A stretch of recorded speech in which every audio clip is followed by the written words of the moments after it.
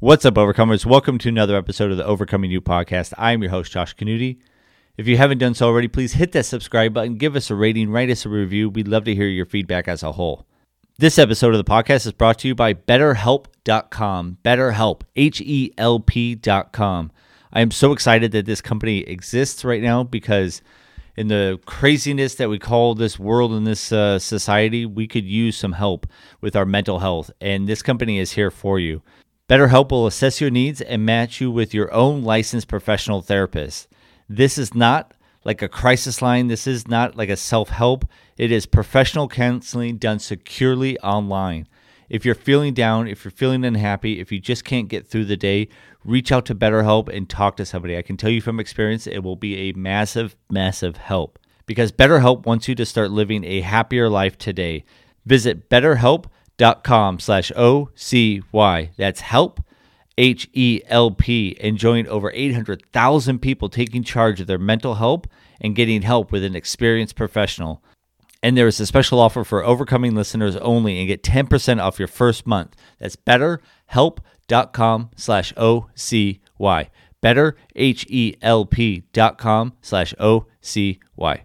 My guest today is Mr. Stephen White, and by the looks of him, you never would guess that he is a recovering addict from heroin, alcohol, meth. He's been in and out of rehab. He's been homeless, slept under bridges. He has an amazing, amazing story of overcoming his addictions. And if you don't have any experience with addiction or don't know anybody that does, listen to what he says when he talks about how he found true happiness. Listen to what he says when he talks about his self-talk and all the different ways that he overcame so many different challenges that are so transferable to anybody regardless of any sort of issues with addiction. So please welcome my guest today, Stephen White.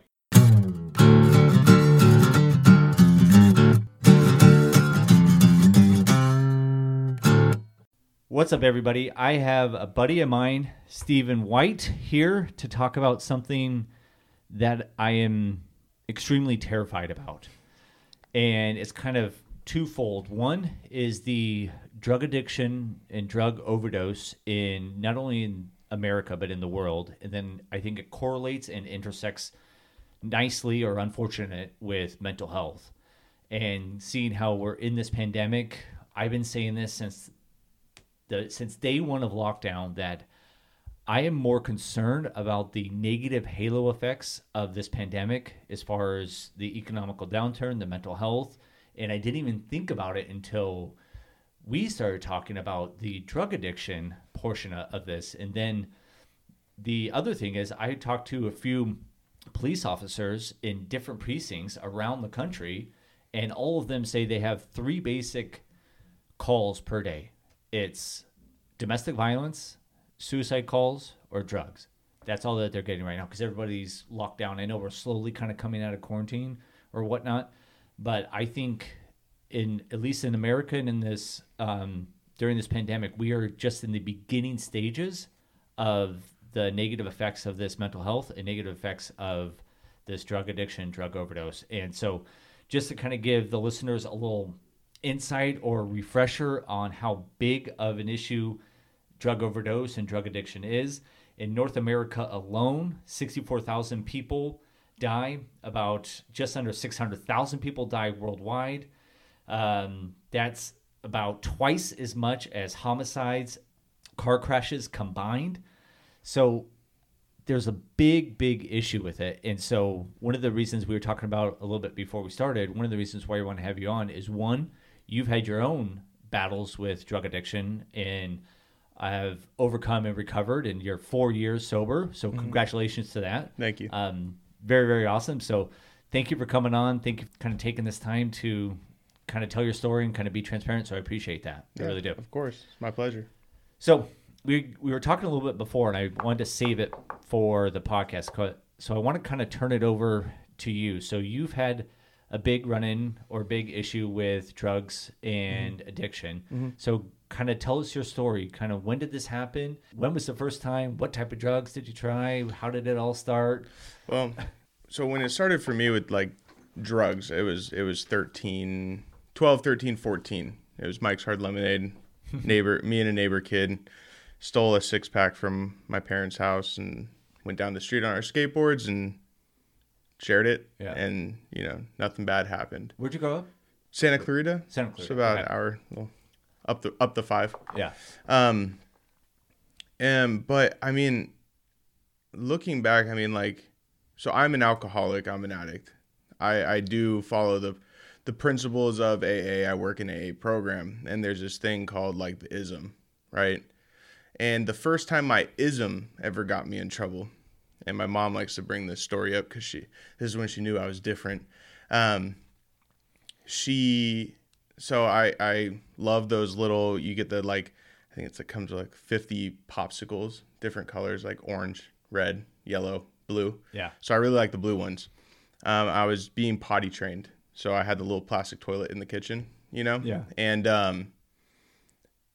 I had been sneaking them out of the fridge, the blue ones, eating them like hidden in my room or hidden somewhere around the house, eating them. And, came time for a bowel movement, and I went to the bathroom. My mom saw that my bowel movement was like neon green.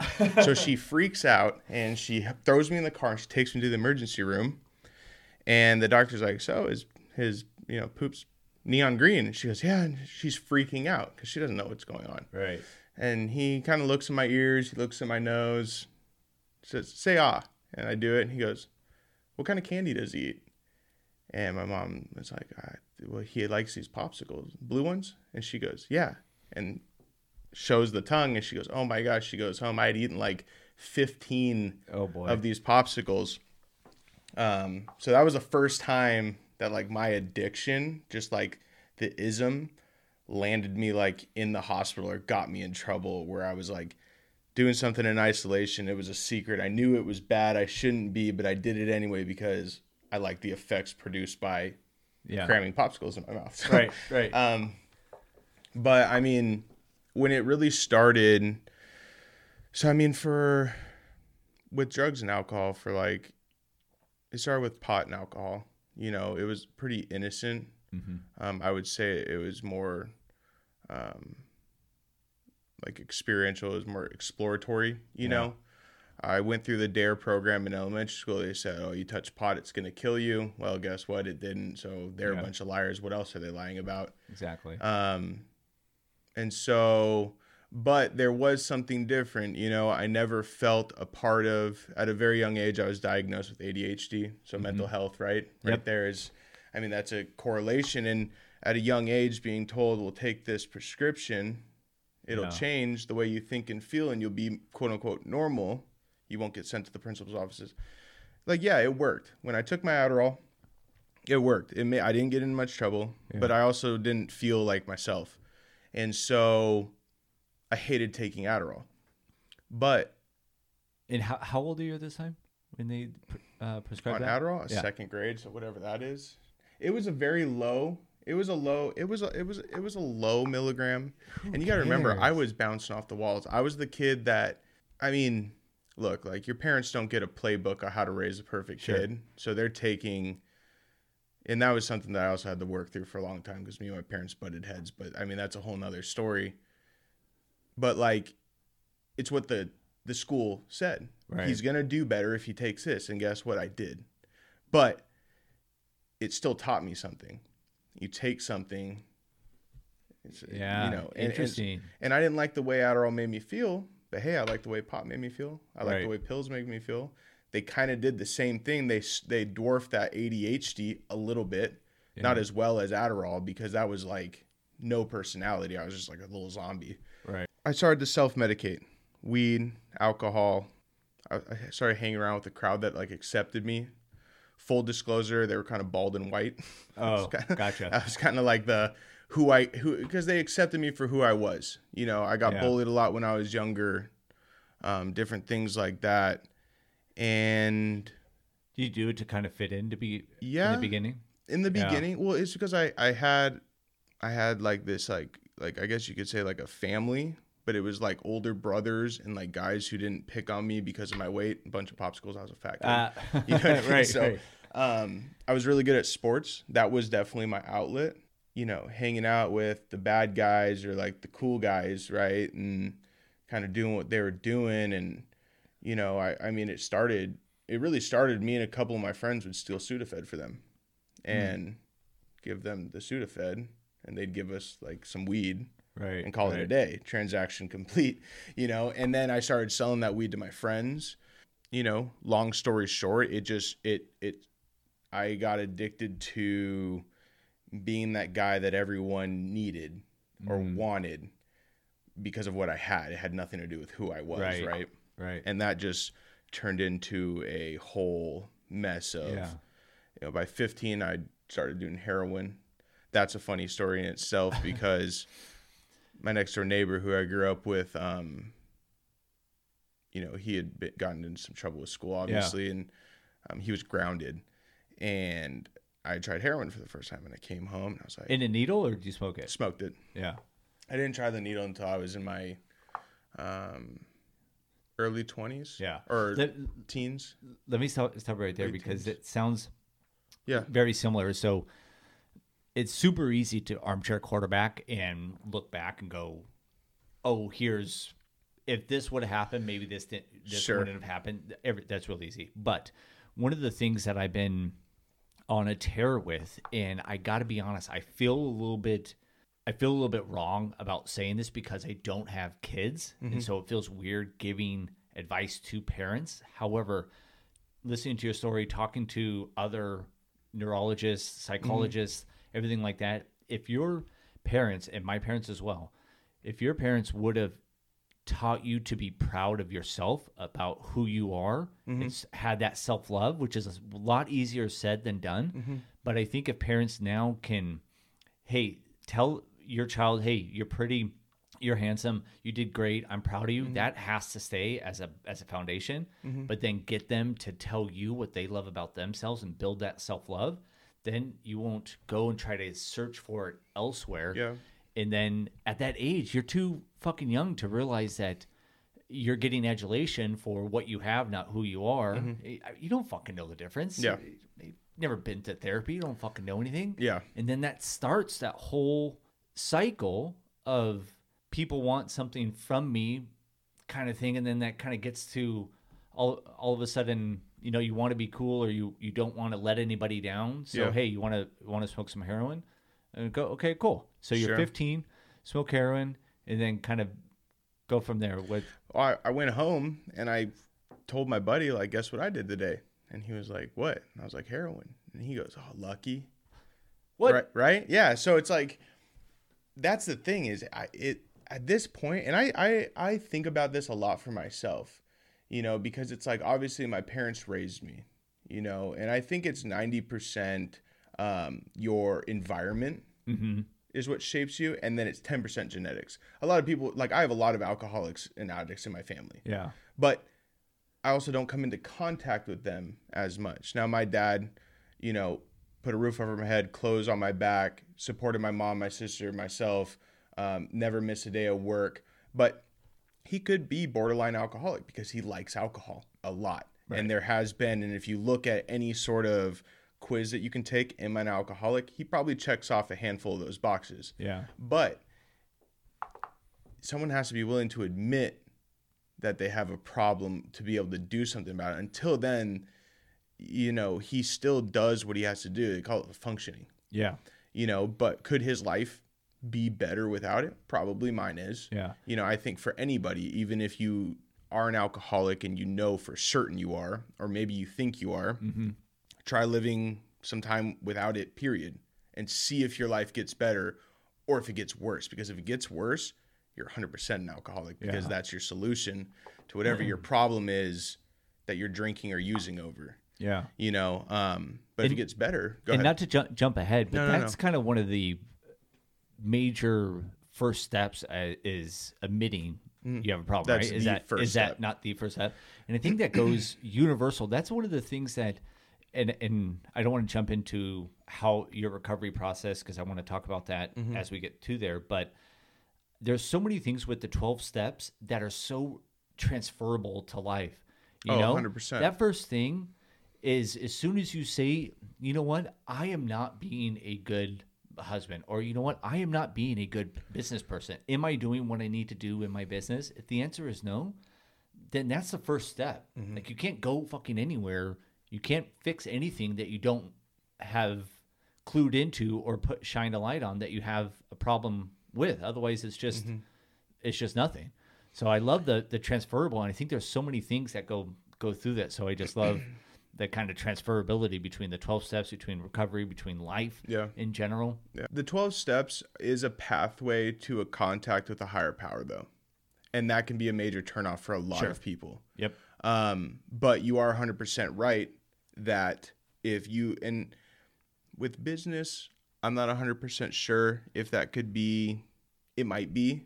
Yeah. But I know for a fact with any sort of substance eating, sex, like something that you are doing to kind of dwarf any feelings or make yourself feel better about whatever situation that you're in or who you are, yes, you can totally use it because there is some sort of malady, you know, that someone's dealing with, and it's usually a bad one, you know, that they're uncomfortable with themselves. So yeah, if like, let's say I had a problem with, you know, cramming 50 burritos in my mouth every night, I could easily open up the big book of Alcoholics Anonymous, and every time I said alcohol, I said burritos. Yeah. And eventually it would compute, and you'd be able to not make that choice to like eat like that. Right. You know, it would be different.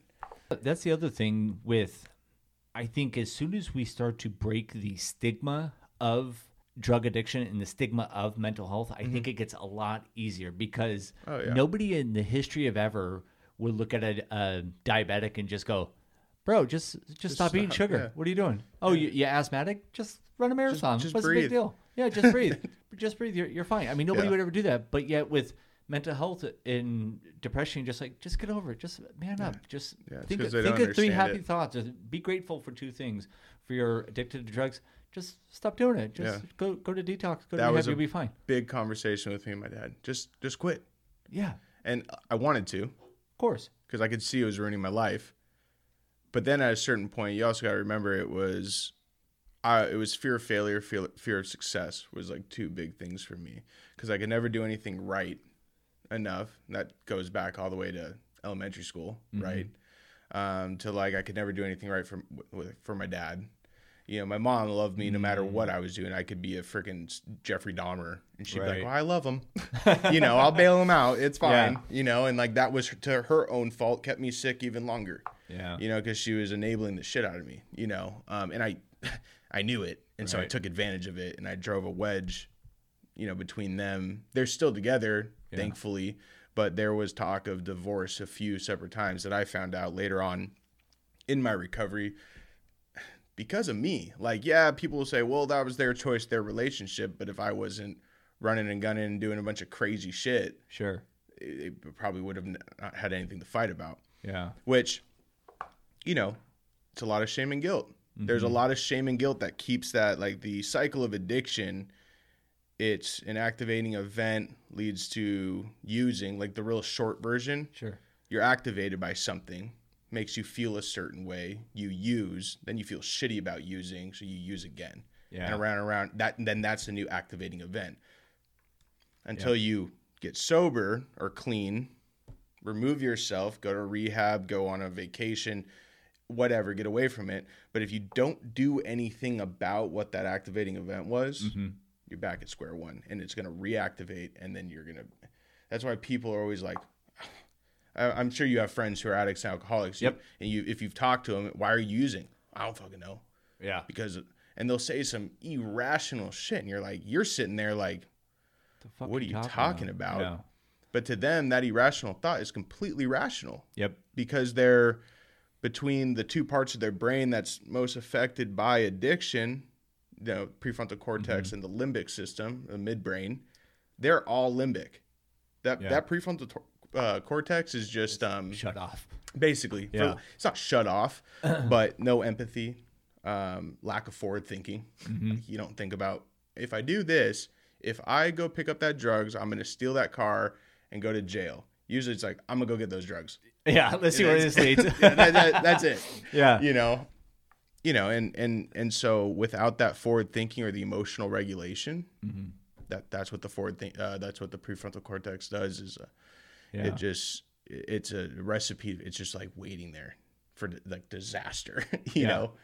That's the same thing with depression, is that Yeah. that logical thought process is not even remotely present. Yeah. It's just like, just speaking from my own experience, it's, you could not tell me different. As much as that shirt that you're wearing is black, I knew for a matter of fact that I was a burden on any person that I ever came in contact for the history of my life in current. I knew that everybody's life was worse off with me here, anything. And I knew that every single person, even my people that I call friends, and they are friends today, I know that now, but my friends there, I knew that every single one of them hated me without a shadow of a doubt and did not want me around, did not like me. And it's just, if you sit there and think about that, it's just like so irrational to think about it. But you don't have that ability during that time to think about that. You don't have that ability during that time. All you know is, I'm going to go get that, and I'm not going to feel like this. So let me just go get that and fuck whatever else happens. Well, and that's, I mean, I personally, so there's two people I have a lot of like praise for who like turn the leaf and like move on. And that's people who deal with depression without addiction, because I had a solution. I don't know much about like your story or everything, but my solution, because I had depression, anxiety, all that stuff. Anytime I felt that way, it's like, well, let's get rid of feelings. A little meth, a little heroin, a little Xanax, some alcohol. That'll do What it. feelings? You know what I mean? Like, I'm good for until this wears off and I wake up, right? Yeah. But for people who are dealing with strictly mental health, or people who just don't, maybe they're an alcoholic. I like to call them addicts and alcoholics without drugs or alcohol. They're just kind of like nuts a little bit. I would agree. People who are able to like move forward from that, I have a lot of respect for. And then there's the true alcoholic, the one who's strictly alcohol, who, because those people are wound up. They're a different, I like to call them a different breed. They are a different breed. I've known them. The only thing that works for them, in my opinion, Sure. is AA. There's not many, like, yeah, you can go do therapy. You can go to like, you know, the best treatment facility that gives you the magical pill and says, you take this for the rest of your life, you won't drink. Those fuckers will drink. You know what I mean? Yeah. And it's everywhere. It's completely legal. You're driving down the street and you see a guy with a 40 in his hand, clean cut dude. Like, I'm not saying like a homeless guy, like me or you, drinking a 40. Everyone's gonna be like, oh, guy's having a little early. You know, it's Thursday. Thirsty Thursday. Right on, bro. But you saw me like twisting a meth pipe. You're gonna be like, throw that piece of shit in jail. Right. You know, and it's like, Yeah. they go under the radar for so long before someone says, you have a problem with alcohol. Just stop. And it's like, it's basically their meth or heroin. Right. They can't. They're physically dependent upon Yeah. the booze. And for people to, I have a couple friends who are like straight alcoholics, and they've definitely gone through their ups and downs. They're doing good now. One of the things that I wanted to ask you, so going into that kind of loop, does boredom play a role in an addict's mind, or is that I say some stuff to people because I like a lot of my work is done on the phone. I talk to a lot of people, and I always ask them, you know, if it's been their, sometimes it's been their 20th time going to treatment. And I'm like, why do you keep relapsing? Like, I've had my fair share of relapses in my day, but 20, like, that's like, I don't go in and out, in and out, in and out. And I've always tried to understand people who go in and out, in and out. But when it comes to boredom, they always say it's a cop out. That's a cop out answer. I just get bored. And then I like to hit them with, you know, you have the inability to be in the present moment. That's why you get bored. And if you can figure out how to be in a present moment, no matter what you're doing, sitting there waiting for a bus, you're not going to be bored because you're going to be in the moment. Yep. And that to me is like the whole, it's finding a purpose and learning how to be in the present moment. If you can figure those out, and having some humility and like helping others and just being a good guy. Yeah. Right. Like, and meaning it, you know, and telling the truth, and even if it hurts people's feelings or whatever, just living by the principles, right? It gets real simple. It's that simple to do it. Like I said in the beginning, with all of us quarantine, I know some of us are kind of coming out, is that the boredom is the thing that scares me with drug addiction and with mental health, because it's so easy Because at least if you have a 9 to 5 job, even if it fucking sucks, Yeah, even you're if you still hate going. it, you're still going, you're still doing something, you still get that check, even if it's a shitty check in your mind, it's still, there's still a little piece of you, whether you want to acknowledge it or not, that goes, you know what, it's a good day's work. Yeah. I'm able to eat. I got a roof. Yeah, You yeah. may not think through it. Maybe like, I want this, I want that. But the boredom is the one that scares me. And then just to dovetail, not to belabor the point, but with what are we at? 14.7% unemployment that we know of right now. 14% was at 50 million people. There's another probably 25 million people that are out of work that don't know they're out of work yet. Sure. Because once we start to go back, there's probably 1 million businesses that are out of business that don't know they're out of business. Yeah. And so now you have another 25 million on top of the 50 million that are already out of work. Now the boredom sits in even more. And now if you're in my position, you got to constantly be in the moment, got to constantly be doing something. For me, I have to have some sort of physical activity. I have to have a meditation. I got to try to be in that moment. I love that you said that. I wasn't expecting that because I think that's so valuable. But that's what scares me. So I want to kind of go back. Let's circle back to your story. And then I want to kind of really dig into kind of if you had to look back and kind of connect the dots on how the recovery specifically worked for you. I want to kind of go through your steps. Yeah. So if you're going to give like advice to somebody right now, what would that be? But I want to kind of end or kind of finish out your story. So you're 15, start doing heroin, and then kind of the highlight version, what kind of is the next few years? Sure. Yeah. I mean, so from the point of doing heroin at this point, I'm selling a lot of different drugs with a group of my friends. Everything from like your kind of party drugs to your more illicit, so like ecstasy and stuff. Ecstasy, acid, mushrooms. And then we got into cocaine, heroin, Xanax, a lot of pills, stuff like that. But for me, I was always taking them. So I'm building this super gnarly. Don't get high on your own supply. I know. I should have listened to Biggie. Yeah, come on, man. I know. I liked that song too back in the day. I was like, don't get. And I thought I was so cool, right?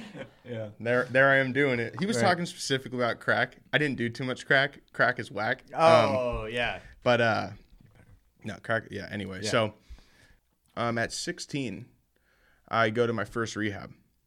That was a mistake. Parents should have never done that. They should let me do what I was like running around homeless, running away. They should have just let me keep doing that because what happened is they sent me to Houston, Texas. I was 16 years old. I was not even close to being done. And then I'm in a house with a bunch of dudes who are my age now who are like I would call them actual drug addicts. I'm like a 16-year-old doing a lot of drugs. I don't know if I was a drug addict then or not. Like I could have totally phased out of that. Yeah. But then I meet these guys and I'm like, they're my idols. They're so cool. Not cool. But they, and going through this weird little treatment center that I went through, I learned how to be a master manipulator. Now I know how to say the words that you want me to say to get you off my back so that I can go keep getting high. I know how to fake a drug test. I know how. It was like going to school to be a drug addict. Yeah, you got a master's in how to be a drug addict. Exactly. It was about I was there for about 3-4 months. I was able to keep this lie going. Like they thought I had like 9 months clean. Yeah. I think I came back with like 30 days. Like I was getting loaded in that rehab. Really? Yeah. It was rough. So then fast forward a little bit, I'm homeless again. This is a weird story. It was my second time going to rehab. I just checked myself in. I was blacked out. Don't remember. I still don't remember it to this day. I just woke up in a place in Piru, California. It was a treatment center called Action Family Counseling. And it was just this old little bed and breakfast. Piru is a very old city. Mm-hmm. It's kind of like up the 126 on the way to Fillmore. Very old little town. Yeah. We're in this bed and breakfast, and I woke up and I was like, I had no idea where I was. And I went to sneak out of this place because I was like, I owe someone money for this place. Like I was in a room. The guy in the bed next to me had a big gang tattoo from like my hometown on his back. And I was like a Mexican dude. And I was kind of like, what am I doing here? Go to sneak out. They catch me. I stayed put. I said, I was homeless for like 2 months before this. Right. Whatever. I'm here. Yeah, like they haven't kicked me out. Like I don't owe money. So, that turned into going to Bakersfield. I ended up getting close to about a year. And this kind of ties into that boredom stuff is I think the only way, and it's like the present moment stuff, at 11 months sober, and I was actually 11 months sober. Yeah. I hadn't changed anything about myself except for not doing drugs or drinking. What do you mean by that? Can you give an example? Like, I still walked around with my chest puffed up. I still talked about how bad I was. I was selling Seroquel to my sober living. So I was still like this weird drug dealer selling Seroquel. Like, Yeah. okay, come on, bro. What's Seroquel? Seroquel is a sleep med. It's literally it's at a certain milligram, it's an antipsychotic, you know, but Yeah. it's That's funny. it would basically be like me sitting up in some sober living selling like melatonin, Right. like right. really okay. heavy duty melatonin, but Yeah. still like, and I was, so nothing had changed for me. Yeah. I was still this like, thought I was tough shit, you know, and I wasn't. But Right. I hadn't worked on myself. All I did was just remove drugs and alcohol. So in a sense, I was probably more unhappy and stressed out and like just sad Yeah. than I ever was on drugs in that year, roughly, because Right. it was miserable. I didn't have what I wanted to make myself feel better. Ditched that place. I just packed up. They said, "You're about to get your year." I said, "Nope." Left, I'm out. went and got drunk because I was like, Nice. "There's no point, you know. I don't want to." Yeah. 1 DUI, 2 DUI, 3 DUI after that, jail. And then like I want to say the last year was really where it was like the roughest. And what age is this? Right. It was between the ages of 22 and 24. Okay. So my addiction, like all 3 of my DUIs, I had a plethora of other shit in my system. Luckily, I only got caught for the alcohol. Yeah. But I mean, my first DUI, I blew a .26. My second one was a 1.6. My third one, they caught me at a Jack in the Box drive-thru, and I knew I was fucked. Like I literally got the second DUI a month prior, Oh shit. and so when they pulled me out, I was doing donuts and trying to fight someone in a Kmart parking lot minutes before that. So the guy called the cops on me. I don't remember any of this. Pulling out of the drive-thru, and there's just like 7 cop cars around me. I just locked my doors and started eating. And they were like, "We're going to break your window. You need to breathalyze." I said, "No, my attorney told me not to." You know? Yeah. Said, I never breathalyzed. So I don't know what I blew there, but I was Wasted. yeah, bad. Like I'm nowadays looking back, like I'm glad they pulled me over. Yeah. Because I don't know where, I don't think I was going home after that. I was going to eat and go do something. It was like 2 a.m.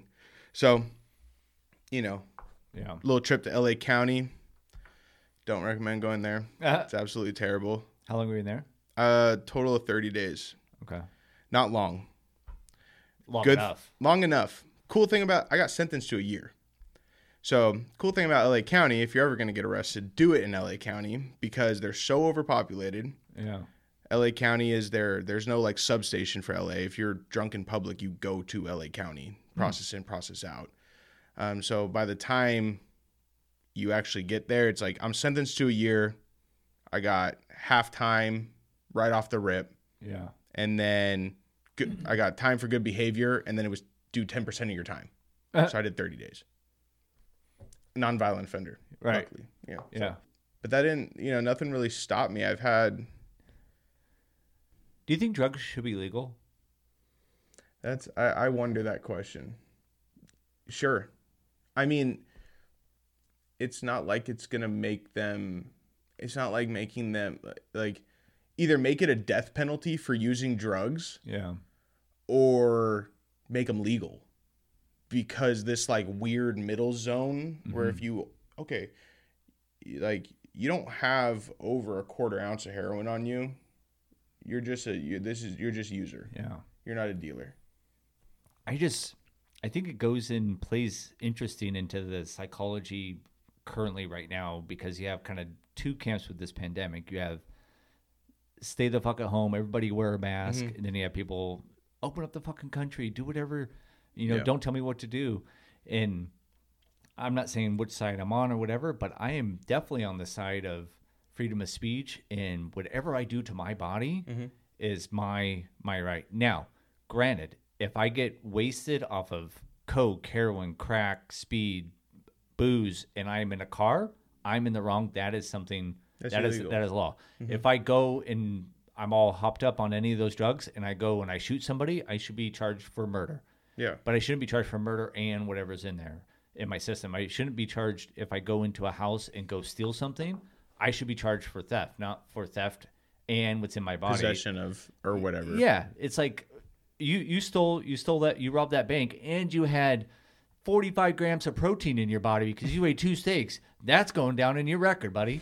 Like, it just, I don't know. That's a hard one to answer. I'll be honest. You know, it's And Portugal has some really good effects decriminalizing. Now it's not legal; it's decriminalized. But the heroin from 1998 to 2018 reduced 50%. really. It reduced in half after the decriminalization. So there's I like bet you overdoses overdoses lightened went up, but yeah. like a lot as well. Yep. I know a lot of people that I've known that have overdosed and like live to talk about it. Yeah.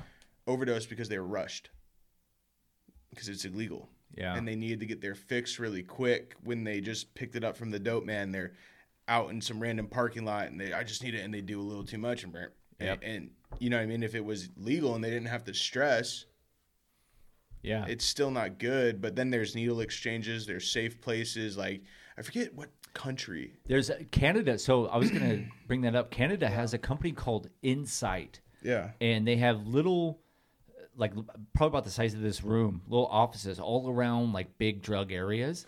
And you're able to come in and you get administered heroin with a clean needle and the correct dosage. Yeah. And you don't get charged or anything like that. It's just a safe site. Jeez. And then, but every single, they track, the only thing that is they say you can come in, you can get as much heroin as you want, anytime you want, whatever, within the amount that's not going to kill you. Yeah, and they said that they had administered over 175,000 individuals in over 3 million doses of heroin and not one overdose, which is, I know that's a weird kind of thing, but I rather, if someone is going to do it, at least be safe, because I'd rather have somebody.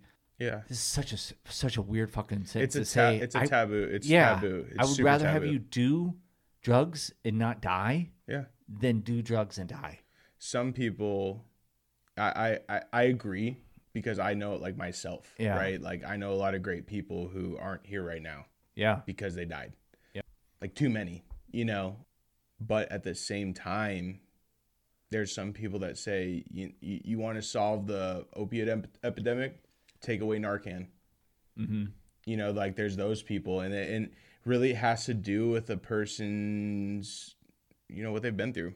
Yeah, Who was, like, my judge that sentenced me, 100% for sure, someone in her family was either an alcoholic and she despised them, or she knew someone very close to her that was injured or killed by a drunk driver.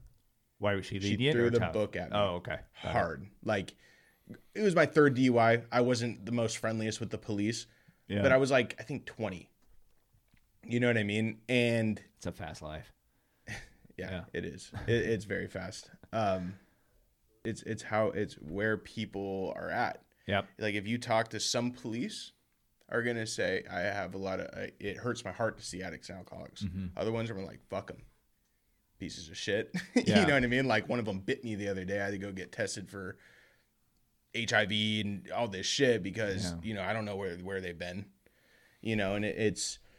And that's the other thing that I'd probably side.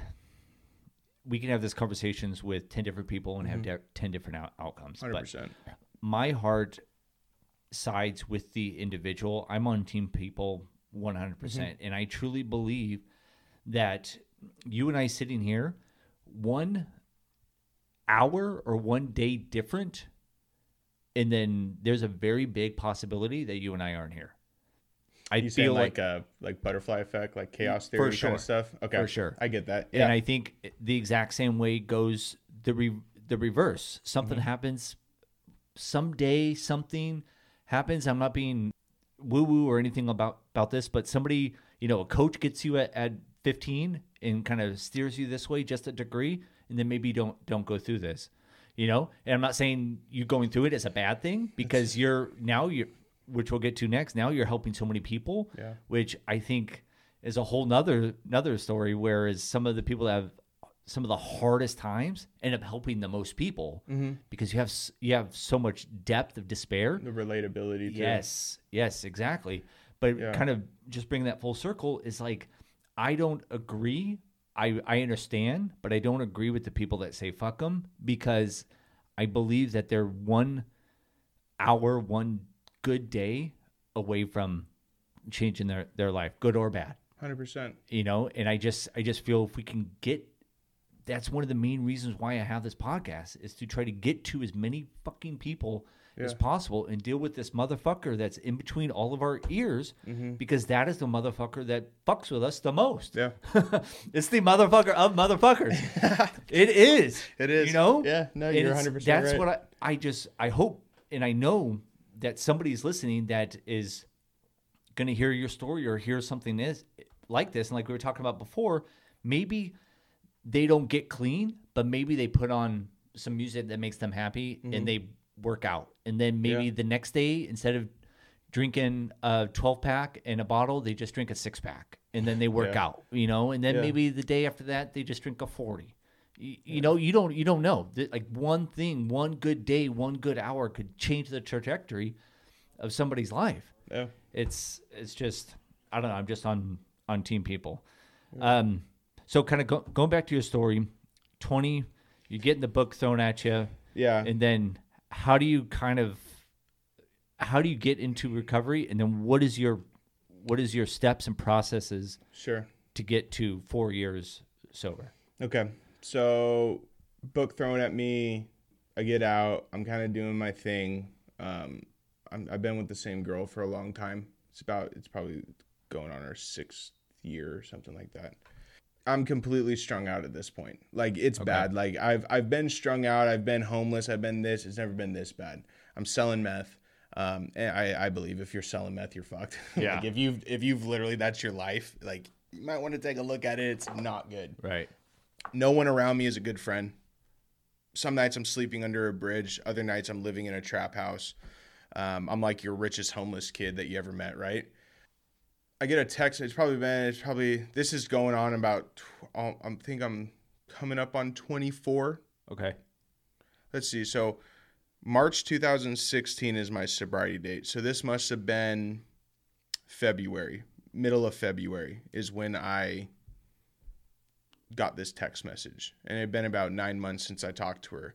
My mom, she sends me a text message with the name Treehouse Recovery and a phone number. I'm sitting there under a bridge. My mom has finally severed all ties, which fast forward in therapy, I find out that they actually took out a life insurance policy on me at this time because they're just getting ready. Right now I'm sitting at about 235. That's the weight I'm at. When I came into detox, 150. Whoa. So I was skin and bones. It didn't look good. Thought I looked great. I had an Adam's apple. I was like, yeah, we get so many girls. No. I'm like, what else? What else am I gonna do? I may as well try this last shot, because you could say I was suicidal, but I don't think I was actually suicidal. So I kind of tread lightly saying that. I never attempted, but I was always I was in such a deep hole, but I was too much of a pussy to actually kill myself, right? Yeah. I couldn't bring myself to do it. I wanted to die by the needle or blaze of bullets kind of thing, take some people out with me. It was a weird, right? I didn't plan to live past 25. That's I made I kind of had that conversation with a few of my friends growing up. And I said, I may as well try one last time. I'm about to be 24. I may as well just give it a shot. And so I go to detox. I'm in a psychosis. And it really starts with detox. The woman that I met, her name is Daria, and she still operates at different facility than the first one that I went to. It's not open anymore, but she really just gave me she was just nice to me. She didn't judge me. She has her own. She's fucking batshit crazy too. Her story is nuts compared to mine, but she just made me feel like you're good. And so right there, I just had this driving force. I was not, and I'll tell you this, I was not here for myself in the beginning. I was not, Like I went for everything, like all the reasons why, like you'll hear everyone say, like, you got to make this for you. Right. I was not getting sober for me. I was doing it for my mom, sister, dad, my ex-girlfriend now, but Yeah. you know what I mean, girlfriend, everyone but myself. I was completely comfortable in all that shit and all that misery because that's all I knew. Sure. I was comfortable in it. Doing the right thing was super uncomfortable. Like me, like holding the door for someone or like lending a couple bucks to someone or giving them a ride was like, ugh, like hugging. Really? Like two dudes being like, hey, bro, what's up? I'm like, don't touch me. Really? Or like, yeah, people being nice to me. Yeah. I was like, what's your fucking angle? Like, you know, like I was just so limbic. I was Sure. so like a reptilian brain that I was just like, I'm not trying to have all Yeah. that. And it was feelings. Giving someone a hug makes you feel a certain way. Yep. Um, And then you said the girl Dorian? Daria, Daria. she's hugging all over me. Yeah. And it was like, but I've always been more comfortable with women than men. Yeah. I don't know why. But yeah, so I mean, even funny enough, like my therapist, when I got to Treehouse, Yeah. was a woman. She was an older woman. Her name's Paula. Love her to death. She taught me a lot of shit about myself. And that's kind of like where it all starts. So I knew what drugs and alcohol did for me for that 10 years. I'm grateful for what they did because I feel like if I didn't have them, I don't know if I'd be here still. They're kind of what kept me going because it was a solution to just like my shit Yeah. that I had, you know. To fill up a hole. It was kind of like a medication, Yep. you know. But here's the cool thing. So Treehouse, it's physical activity. Like I said, I was big into sports, big about like team camaraderie. I was kind of in a gang. I liked that whole thing. You know, I liked being like a part of a group. Treehouse, you go on to a team. So that was cool. Yeah. Also, I had to interview to get into this facility. So just because like my insurance was good and my parents had the money to pay or however it plays out, I still don't know to this day how that exactly played out. Sure. But it doesn't mean that you're into this facility. Like you have to sit before the team. It's the group of guys. It could be anywhere from 6 to 12 guys. Mm-hmm. You have to go in front of them and basically explain why you want to be here. No treatment center has ever had me do that. Do you remember Usually what they're she like, said? huh? Do you remember what she said? Well, I remember how it went. So I walk in and it's like a bunch of dudes. Like these guys look like they've been working at this facility. They don't look like they have a month sober, 2 months sober. Yeah. Like these guys look like they have their shit together. At least through their looks. They have muscle on them, like they look healthy. Yeah. Then there's me in like oversized shirt, oversized pants, like can't fit into anything, like still kind of tweaked out, you know, just Sure. like not making, like I can't put a full sentence together. And they asked me, you know, what happens if you don't get accepted? And I said, I'm going to go get high. And they went, okay. And then they said, can you do 20 push-ups? And I was like, probably not. I was like, I could probably give you like 10. They said, try to get 20. I was like, I think I did like 8. Like Right. I didn't even do what I said I could Yeah. do. And then they, one of the guys asked me, you know, what I'm going to bring to the team. And I just kind of looked and I was like, nothing. Like I have nothing to fucking offer you. Yeah. I just crawled out from a bridge like 2 weeks ago. It says a lot about your mental state of what you thought about yourself. Yeah, but so they accept me. Yeah. And I'm sitting there dumbfounded. Because why? yeah, if that was a job interview, you know, what are you going to bring to this company? Nothing at all. I'm coming in late, and I'm going to leaving get high, right? Yeah. And, you know, at our work, we have to do at least 20 push-ups a day. Can you do that? I can do 8. And, Yeah. okay, come on in. You're accepted. Like, we'd like to pay you for Sure. your time. Like, what? So, later on, I found out that I was honest, vulnerable, and willing. Had no idea. You know, and that's at least like for me what the beginning was. I had to be honest. I was honest about my situation. I have fucking nothing to offer you. Yeah. You know, I was vulnerable basically because I said, I don't have anything going on for me. So if you don't accept me, I'm just going to go back to doing what I was doing. Right. That's honest and vulnerability, I guess. And then truth. willingness is, they said, try to do 20 push-ups. And I fucking tried. Like, my arms were doing the shake thing at 8. Yeah. Like, I showed effort that I wanted to be there, even though I didn't even know I wanted to be there. Yeah. And then I fought the program for like 9 months, like 90 days. What do you mean fought? Like, I was telling therapists, oh, you don't know what you're talking about. Oh, Let me gotcha. tell you what it is. I kept taking my will back. I kept trying to like sabotage. They wouldn't let me. You know, at 2 months, I got my phone back, had it for a day, texted the girl, got in an argument with her because I was not ready to fucking talk to her. Yeah. Therapist said, give me your phone. I said, no. She said, leave. I said, here's my phone. Didn't get my phone back for like another 4 months after that. Yeah, but at about 9, and I say 90 days because at about 90 days, a couple things happened. The first thing happened is I was arguing with my therapist who taught the addiction ed portion. That's where I learned about the prefrontal cortex, different sort of setup behaviors, because there's like things like when someone relapses, they didn't relapse right then and there. That relapse could have happened 6 months prior to the actual like act of using, right? Interesting. So there's this thing that they teach us called setup behaviors. When people get sober, usually they become like health freaks. They're going to Mothers. They're like drinking kombucha. They're Yeah. taking their medicines at night, and I'm healthy. Like, right? Right. Watch somebody that you know. It's kind of fucked up experiment, but if you have a friend who struggles with addiction, Sure. if that person who's like a health freak all of a sudden starts eating McDonald's, playing video games, and like not working out, talk to them. Where are you at, dude? Yeah. Like, are you okay? And if they're comfortable with you, they'll probably tell you, no, not really. How'd you know? Well, because you're like this health freak. You're working out 7 days a week. Now you've gone once a week and you're eating McDonald's. Dude, that was the exact same thing that happened to me. I would Yeah.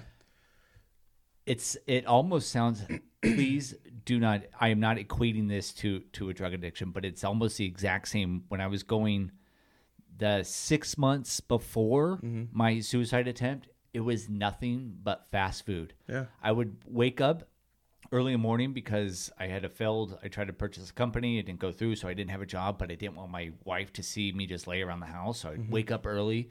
I'd put on my gym clothes. I wasn't going to the gym. I'd go get fast food and go to a park and then chill there and then sleep and then go get more fast food. And then I'd throw all the fast food out almost like to cover my tracks and go home, brush my teeth.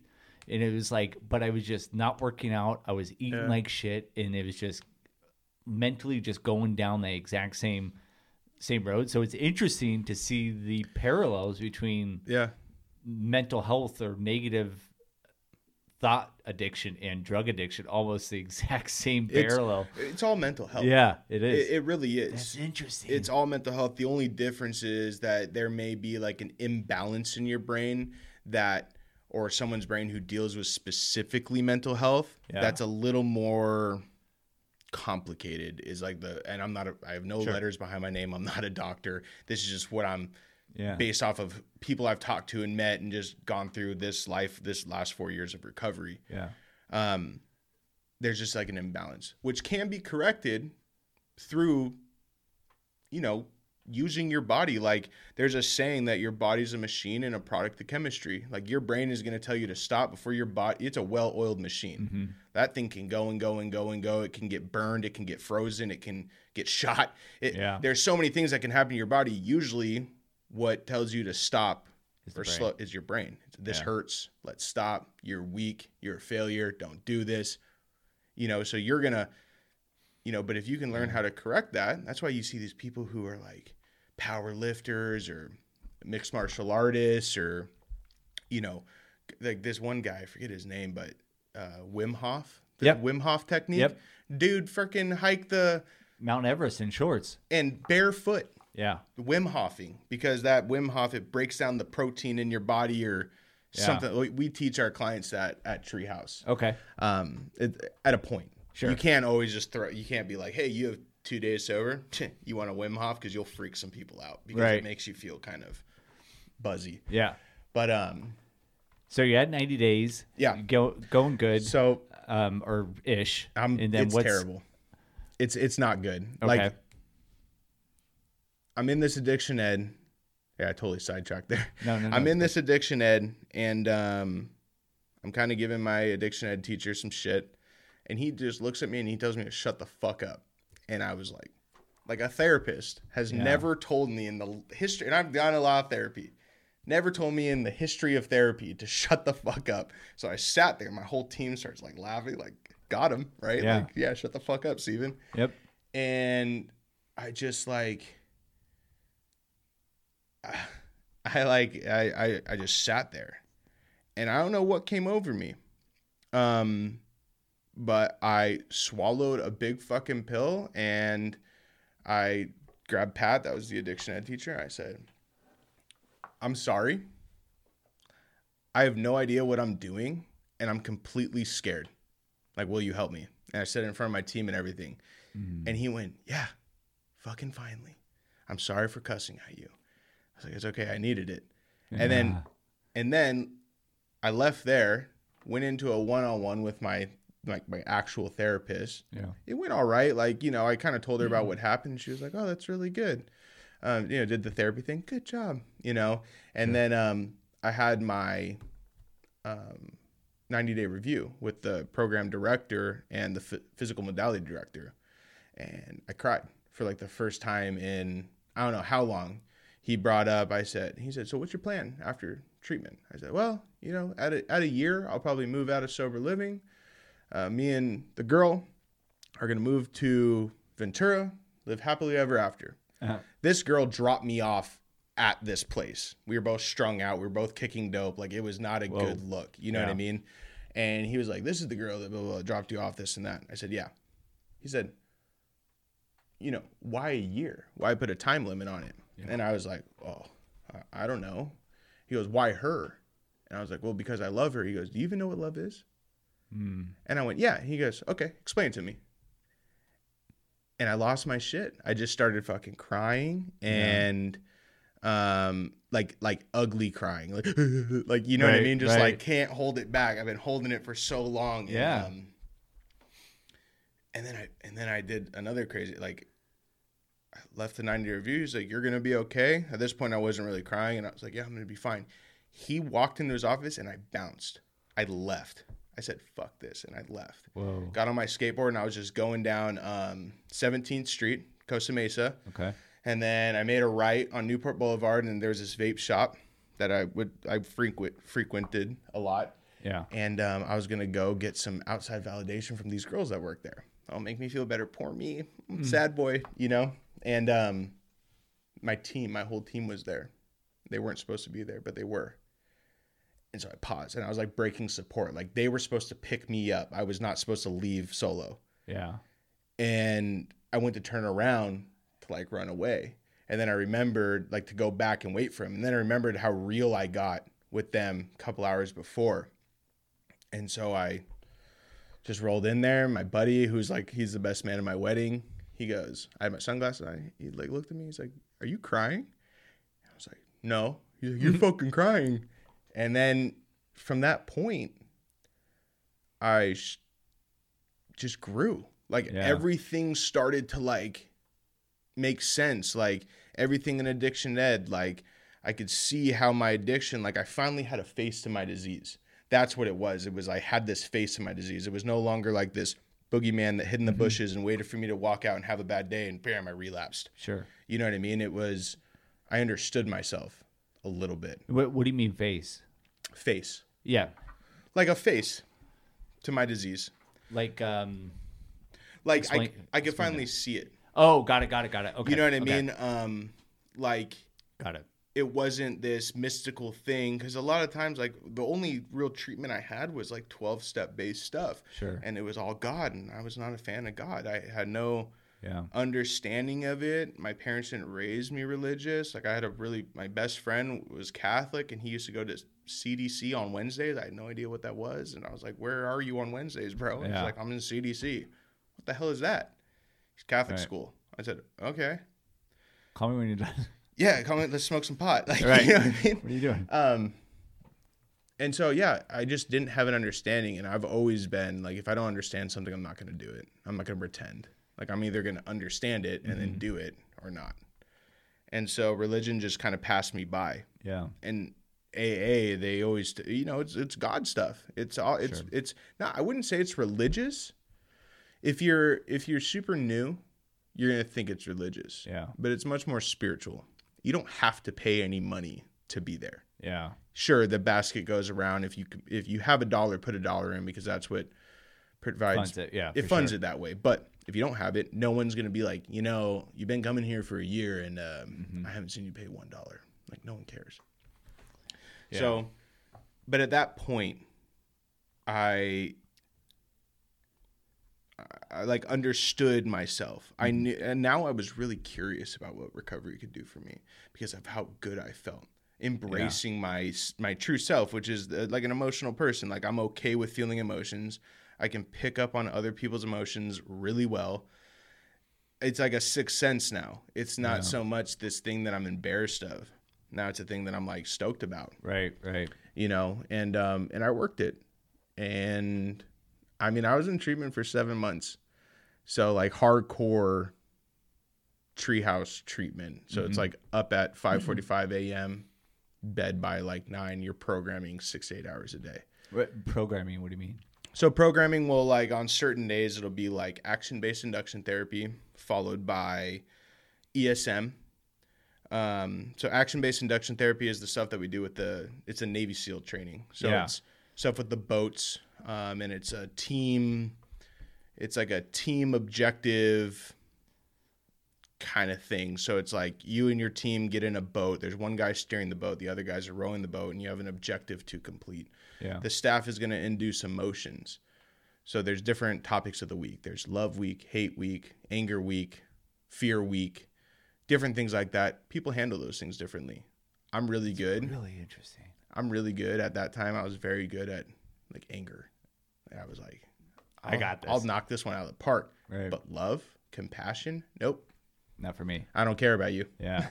If I care about you, that means that one day I'm probably going to have to help you or you're going to make me feel a certain way. So I'm good. Yeah. That was one thing when you told me that you went through Treehouse, and then when I looked into it, and I know you're not a representative or whatnot, but just what you went through, is that at Treehouse, and correct me if I'm wrong, but there is a very big portion of strong physical activity, working out, a lot of, for the listeners that don't really know, a lot of CrossFit type of working out.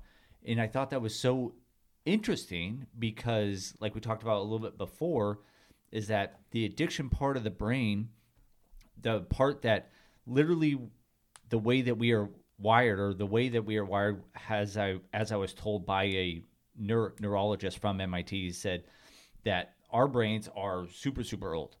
And it was, hey, way back in the day, before City, before this, we had a tribe. So we had a team, kind of going back to that. So that was really interesting. That triggered, I even wrote that down. So you're at this, you're at Treehouse, and this team or this tribe accepts you. So that's part of the brain that's activated. And then, when we were back before we had cities and all that, we go see a deer, we kill a deer, we eat the deer. Oh, that makes us feel good. That's an addiction. Go back to that spot, get another deer, come back. And that's the addiction. That's the only addiction that we knew. But that's how the brain was formed. Yeah. And now the drugs do the exact same thing, exact same portion. But the cool thing is that physical activity formulates or simulates the exact same portion of that. So like the dopamine, the exact same area of that addiction, physical activity goes through the exact same way. So I thought that was really interesting that they kind of center their treatment around it, and then they they interject some other things that, especially, I'm just speaking from a man's point of view, especially men we're not very good at expressing emotions. John especially, Wayne. Yes. Yeah. We all want to be John Wayne. We all want to be John Wick. You fuck with our dog, then we'll then we'll show emotion, but everybody knows that. But outside of that, so I think it's so cool the way that this organization kind of structured their recovery standpoint. So I just love that that portion. So you have the programming, you're going through these physical activities, you have these emotions, and then how long are you in there for until you get out? So usually it's a 150-day program. Okay. I'd stayed a little longer. They just, I don't know. You're an overachiever. No. It's the complete opposite. I'm kidding. I know. Yeah. I'm an overachiever. Yeah, catch me at Rise Muay Thai. Yeah. Overachieving. I needed it. Yeah. I finally turned a leaf. I found out later on that it was kind of funny in my graduation day. The guy who was my addiction ed teacher, he said he got in trouble for this, but he said in my graduation, "We didn't think you were going to make it." Because they have team meetings. They have like a lot of team meetings. Sure. And there's a 360-degree view around every single client that's in Treehouse. There's your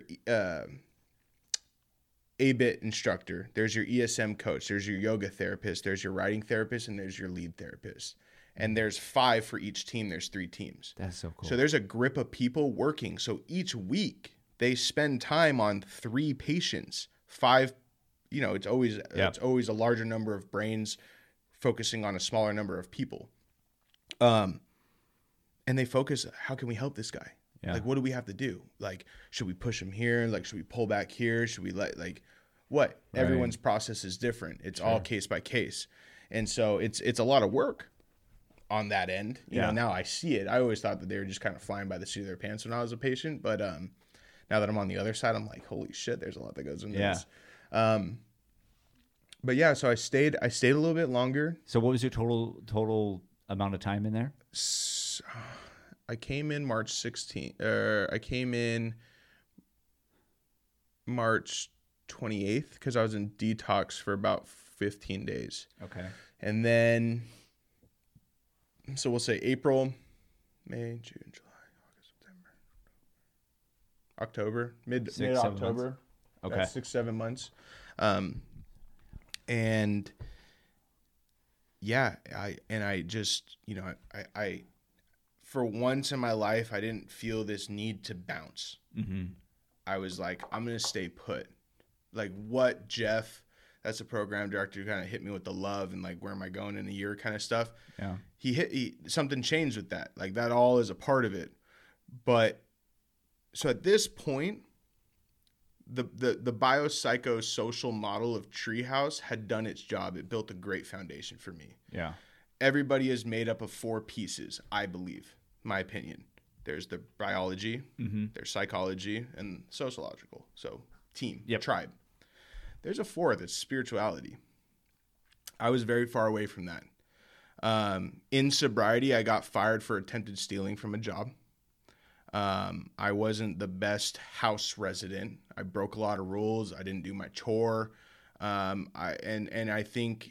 just, you know, I ran around with a lot of different girls. I didn't treat them the night. Like I was still kind of a piece of shit. I had a good foundation that I could always fall back on and be like, whoa. And it would like, it allowed me to have that brake pedal instead of me just driving until I hit that fucking brick wall. And then I go, well, I'm here. I may as well just get loaded. Yep. I was able to just kind of slow down and then slow down. But I think you kind of know, I'm hearing or I'm feeling after that 7 months, you had a really good foundation, but I think you knew intuitively, or maybe like I said, looking back, understanding that you're a never-ending work in progress. Mm-hmm. And if you know that, I love Bob Dylan has a great line. He goes, you have to always be in a state of becoming. Mm-hmm. And so I think if you know that, hey, I have a good foundation, but I'm not done, I think that's a lot of value, because I think huge amount. What happens from my experience talking to other individuals, people like my mom's super big addict.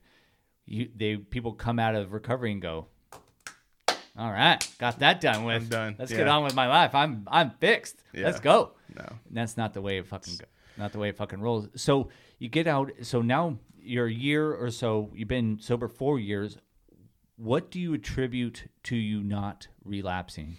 in these last 3 years of kind of, I know you're associated with Treehouse still a little bit, but not in their program. You're working there, helping them. But what do you attribute to you not relapsing? And before I do say that, you probably know the statistics better, but I did look it up. And so to anybody listening, I want to let them know that it's 100%. I don't know how to say this another way. My vocabulary is mistaken me. It's 100% okay to relapse. And matter of fact, actually 60% of people end up relapsing. I think of the recovery that I saw, 90% of them have some sort of relapse during their recovery. So it's not. Relapse is definitely a part of recovery. Yeah. It's so not. Just be okay with it. But there are some people, my wife has never relapsed. Yeah. Which is crazy. She's part of the 10%. Yeah. It's nuts. You know, it's a very small percent, but honestly, like, she did it through AA, and she worked the program and took suggestions of people who did it before her. Mm-hmm.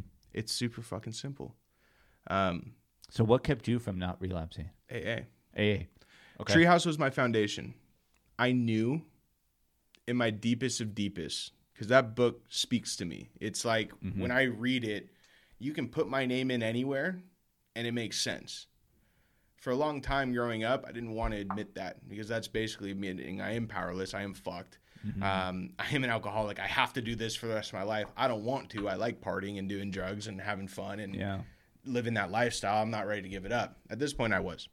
So I was like, but there's still a part, like, you know, when you dive into the steps, it's it's tough. It's not easy by any means, but it is very simple. If you just follow the direction, you got to get a sponsor. You got to go to meetings. You have to live by the principles, and everything is outlined in the book in the first 164 pages. Yeah. You know, and I never thought that I would be the one sitting on a podcast, like, kind of being like, hey, and like preaching AA, but that's the only thing. But Treehouse gave me that foundation to be open to AA. Without it, I don't think I'd be here. Yeah. You know, I definitely believe Treehouse saved me. Yeah. The whole thing leading up to it. My mom sending me the text, to the woman that was at the detox, to my experience at detox, to coming to everything. Yeah. You know, but it really wasn't. So at about 11 months sober, I just was miserable. I was completely miserable. Like I said, I wasn't happy. I hadn't gotten fired for attempted stealing from that job, but I was completely miserable. All the setup behaviors, physical setup behaviors were just coming out. I was sleeping in a lot, watching a lot of Netflix, like not doing much, trying to hang out with chicks, but didn't have enough real money to do so, because I was kind of working a dead end job at the vape shop from the story. And I just decided one day at work, like, there's enough people that came into that vape shop. There's the one off of Newport Boulevard and by the Triangle. Yeah. There's enough people there that are on drugs. And I knew that. And I was like, I'll just wait until I, see the guy with the black under his fingernails, or someone who's a little loaded. And I'm not going to ask them. I'm just going to get them to talk about it and then ask me. And then I'll say yes. And that's how I had it weirdly justified me using. Someone needs to ask me. I won't go seek it. Yeah. 3 days of that, like pit in my stomach, like the whole 9 yards. And the only way that I've ever been able to get rid of that pit in my stomach is by using. On the third day, I'm walking home from work. It's about 10 o'clock at night. Curfew's at 11. I'm in this alleyway behind like the houses where I lived at. And I'm just like I'm talking to myself. And I just keep saying, like, I'm going to use. And then all of a sudden you said, you know what, like, I'm not going to use. I don't want to use. And I remember, like, kind of like loud, like being like, I don't want to use. Do you say it out loud, literally? Out loud, literally. I don't want to fucking use. I'm tired of this shit. The pit went away. Okay. The next day, I got a better job. I got a house managing position in my sober living. So that's a discount on rent. I'm making more money and I'm paying less to live there now. And now I kind of have a purpose. Yeah. And I'm like, holy shit. And so for me, that was my first spiritual experience. Like, that isn't, some people would say that's coincidence. fuck it. Yeah. I don't think so, dude. Like, I've seen coincidence. Coincidence is like, well, I don't know, but you know what I mean? Like, that was something, it gives me goosebumps thinking about it today. And then from that point, I dove into the steps. It took me a while. Like, I completed my first set of 12 steps. It took me 18 months. It says in the big book, sometimes quickly, sometimes slowly. Mm-hmm. Some people, like my wife, blew through it. And like, she was sponsoring people at 6 months sober. Right. You know, there's no way I was going to take on like a young, like a newcomer and be like, let me try to help you out. Like, fuck no. Right. That's like if like I just show up to like a office building, be like, I could be an electrician. Let me see where the wires are at. You know, I'll just that's two pivotal life things that you just said there that are so, once again, there's so many transferable. This just happens to be your story. It's transferable to everybody. Yeah. Is that I got goosebumps as well because it sounds so fucking simple, and it's to somebody listening, it may be, fuck you, Josh, fuck you, Steven, that's not going to work. Yeah. But the way that you talk to yourself is so fucking-mental. It's undeniable. Yeah. It's undeniable. And if you can say it out loud, literally and psychologically and biologically, it is so much better to say that out loud. I am not going to use, I am a good person. I did good today. I'm proud of myself. So fucking huge. And then the other thing, through the good book, to when you were talking about your wife or other people, is that to not compare yourself to other people. Comparison is the fucking thief of joy. When you start comparing yourself to somebody else, you have no clue what they went through. You have no clue how many bridges Steven's been sleeping under. You have no clue how many times he said fuck you or fuck this or whatever. You don't know somebody's story. You just know what you see. You cannot compare. If you can, not to just these two things, but if you were to do two things, speak to yourself in a better, positive, kindly manner, and not compare yourself to other people, and just walk at your own pace, go at your own journey, I think your life is going to be exponentially better. Oh, yeah. So much fucking easier said than done. I had the exact same thing. Yeah, I'd be very transparent. I had the exact same thing 2 days ago. What's today? Thursday? Tuesday. Sitting there, and my mind got away from me. But for me, it was due to boredom. And I was sitting there on the couch going, why aren't you doing what you should be doing? You're quarantined. There's no other reason you shouldn't be doing what you said you're going to do. You wrote a to-do list. Why don't you do it? And negative thoughts. And then had to break that pattern. But yeah, if you can talk to yourself in a positive manner and not compare, I think it's so monumental. I know we're kind of cruising up on time. I don't want to keep you too long, but I want to go through kind of transition to, in your opinion, and I know that you already said this, but just to reiterate, this is just your opinion from somebody who's been through it. You're not a doctor, you're not a psychologist, what have you. But I want to, if you can give, I know it's kind of almost sacrilegious to ask this, but to somebody that has not gone through treatment or is currently an addict, what it's 1 to 3 things that you would, advice that you would give them right now? And then what's somebody who's at that 60-day, at that 90-day, at that time when you're 16 in Houston going, as soon as I'm done with this 30 days, I'm fucking out. So 2 types of people. Yeah. 1, the addict right now, or someone struggling with addiction. What advice or what recommendations would you give them? Like 3 things, 3 steps. Well, okay. So for the addict who's like currently struggling in active addiction, I'd say go easy on yourself. Like it's like, you can't, that's all you know. Yeah. You need to talk to somebody that can, and you need to talk to somebody that you trust. And even if it's like a Hail Mary, you got to jump both feet in. If you want it to stop, you got to take that jump.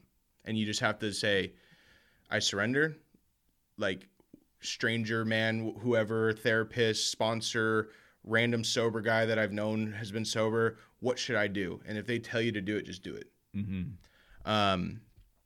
I would adopt some. I mean, it depends on what, but if you are in acute withdrawal, like if you are like physically addicted to a substance, detox first. Okay. That has to be first. After that, get around like-minded people, do a little bit of working out. There's 2 roads you can take. You can take a pharmacological intervention, which in the beginning, I am completely for it. If you're a little depressed, a little anxious, here's a Wellbutrin, here's some Paxil or whatever. Right. I wouldn't recommend staying on that for a long time, because if you ever want to come off of it, it's going to be harder than coming off of drugs. Yeah.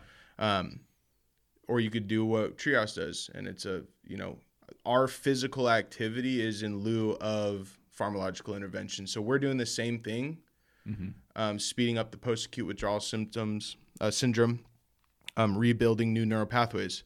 Yeah. And it all sounds super scientific and mumbo jumbo-y, like when you say it, but if you just go for a run, you're going to feel better. Yes. If you go if you're feeling all fucked up in your head, crank out as many push-ups as you can do and watch that dopamine just come through you and make you feel better. Yeah. That's what you're craving. I can't tell you.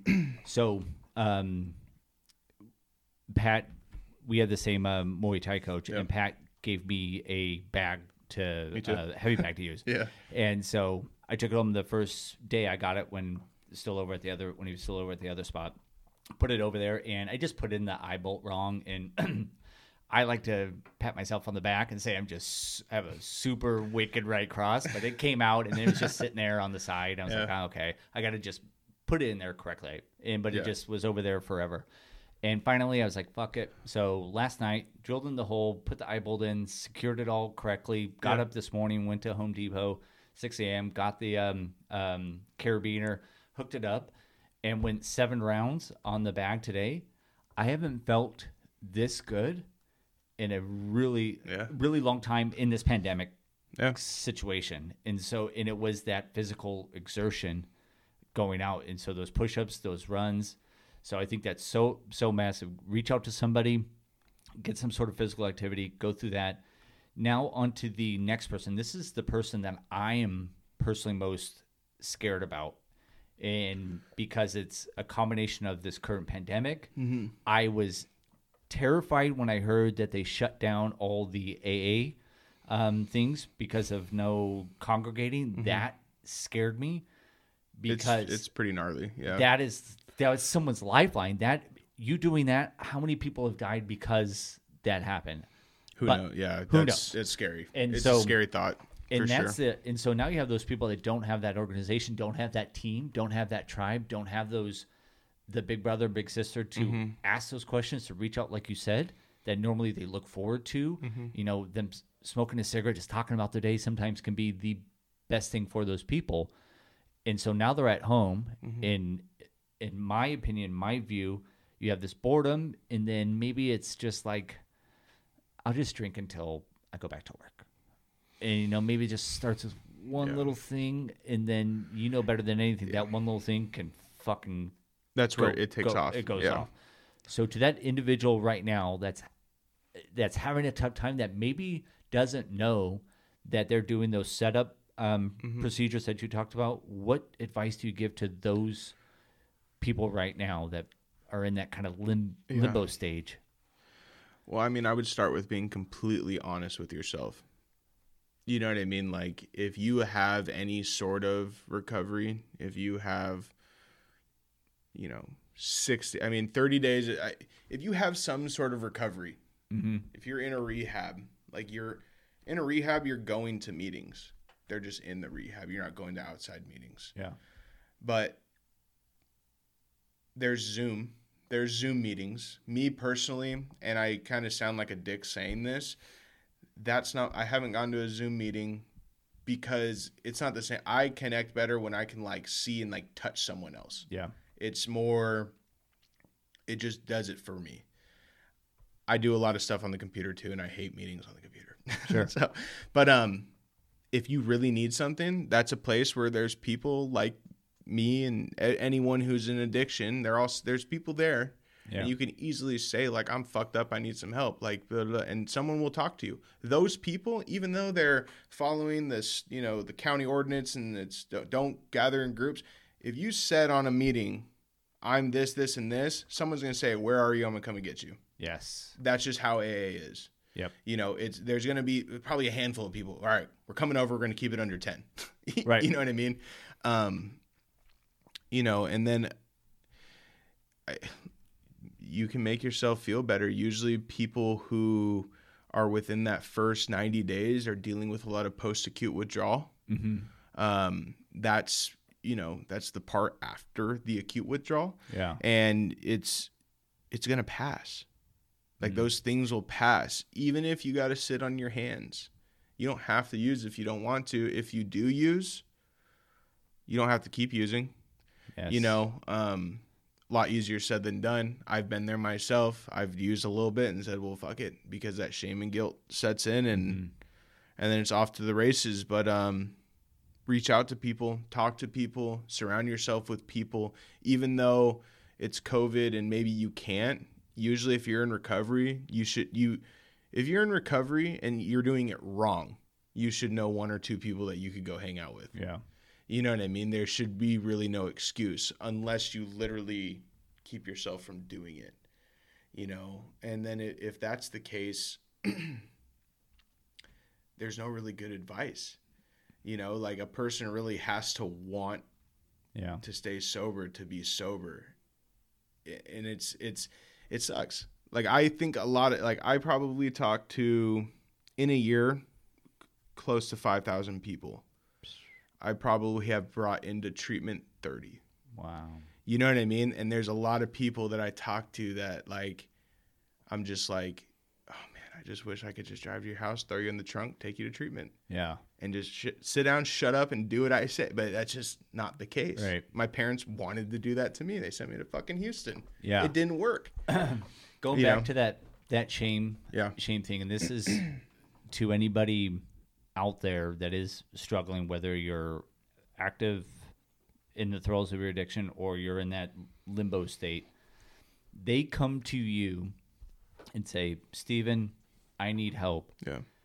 Is there any fraction of a molecule inside of you that would ever look down upon that person? Not at all.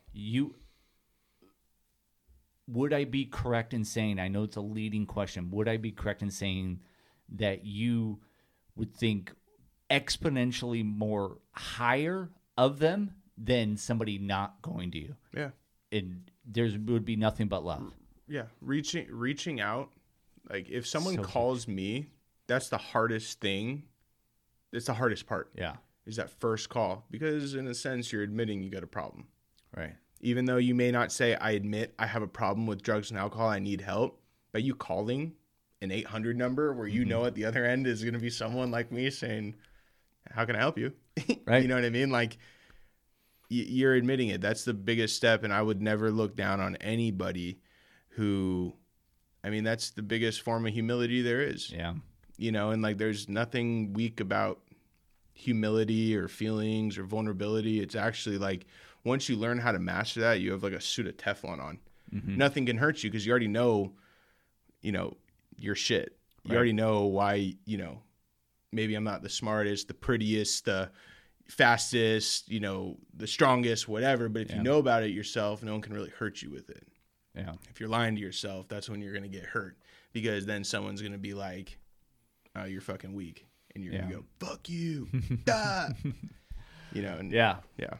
Well, brother, I like I said in the beginning, I really appreciate you coming on. I know that you're one of many, but I'm so excited that people like you exist. And the reason being is just for me, I think learning from or hearing from somebody who has been through it has so much more power than somebody who just teaches it.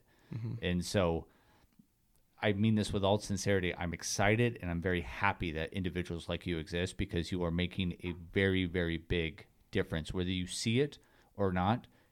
Just you living your life the way you have and being able to be transparent and open. Mm-hmm. And there's going to be somebody that's listening to this podcast it's going to make their day a little bit better. And you may never, you may never see it, hear it. Hopefully you do, but most likely you won't. But you being able to do that is so powerful. And I think people's stories are the way that we can overcome virtually anything. And knowing that somebody else has gone through it brings solace to somebody else. So I mean this in all sincerity and from my heart. I appreciate you coming on here. Thank you for very having much. me. And then just last thing, and I know it's a local place, but how does somebody get a hold of, just because I really value Treehouse Recovery, is it just treehouserecovery.com, Yeah, .org? we have a facility in Portland, Oregon. So Okay, you cool. just do Treehouse Recovery PDX on Google. Okay. We also have YouTube channel. We have a Facebook page or Treehouse Recovery Orange County. Google YouTube page. You can kind of check out some videos. I'm on there. There's our program director, our CEO, founder, everything like that, doing videos, talking about stuff. There's an 800 number, 855 number in the top right-hand corner of our website page. Okay. If you call that, myself or a guy named Jake or a guy named Brandon will answer it. There's only 3 of us. We're not a call center. Okay. We'll help. Okay. For sure. Cool. And I'll put all that stuff in the show notes and stuff, so it'll be easy for people to hit on it and go from there. All right, man. I appreciate it. Thank you very much. Thank you. Remember, everybody, be kind to yourself.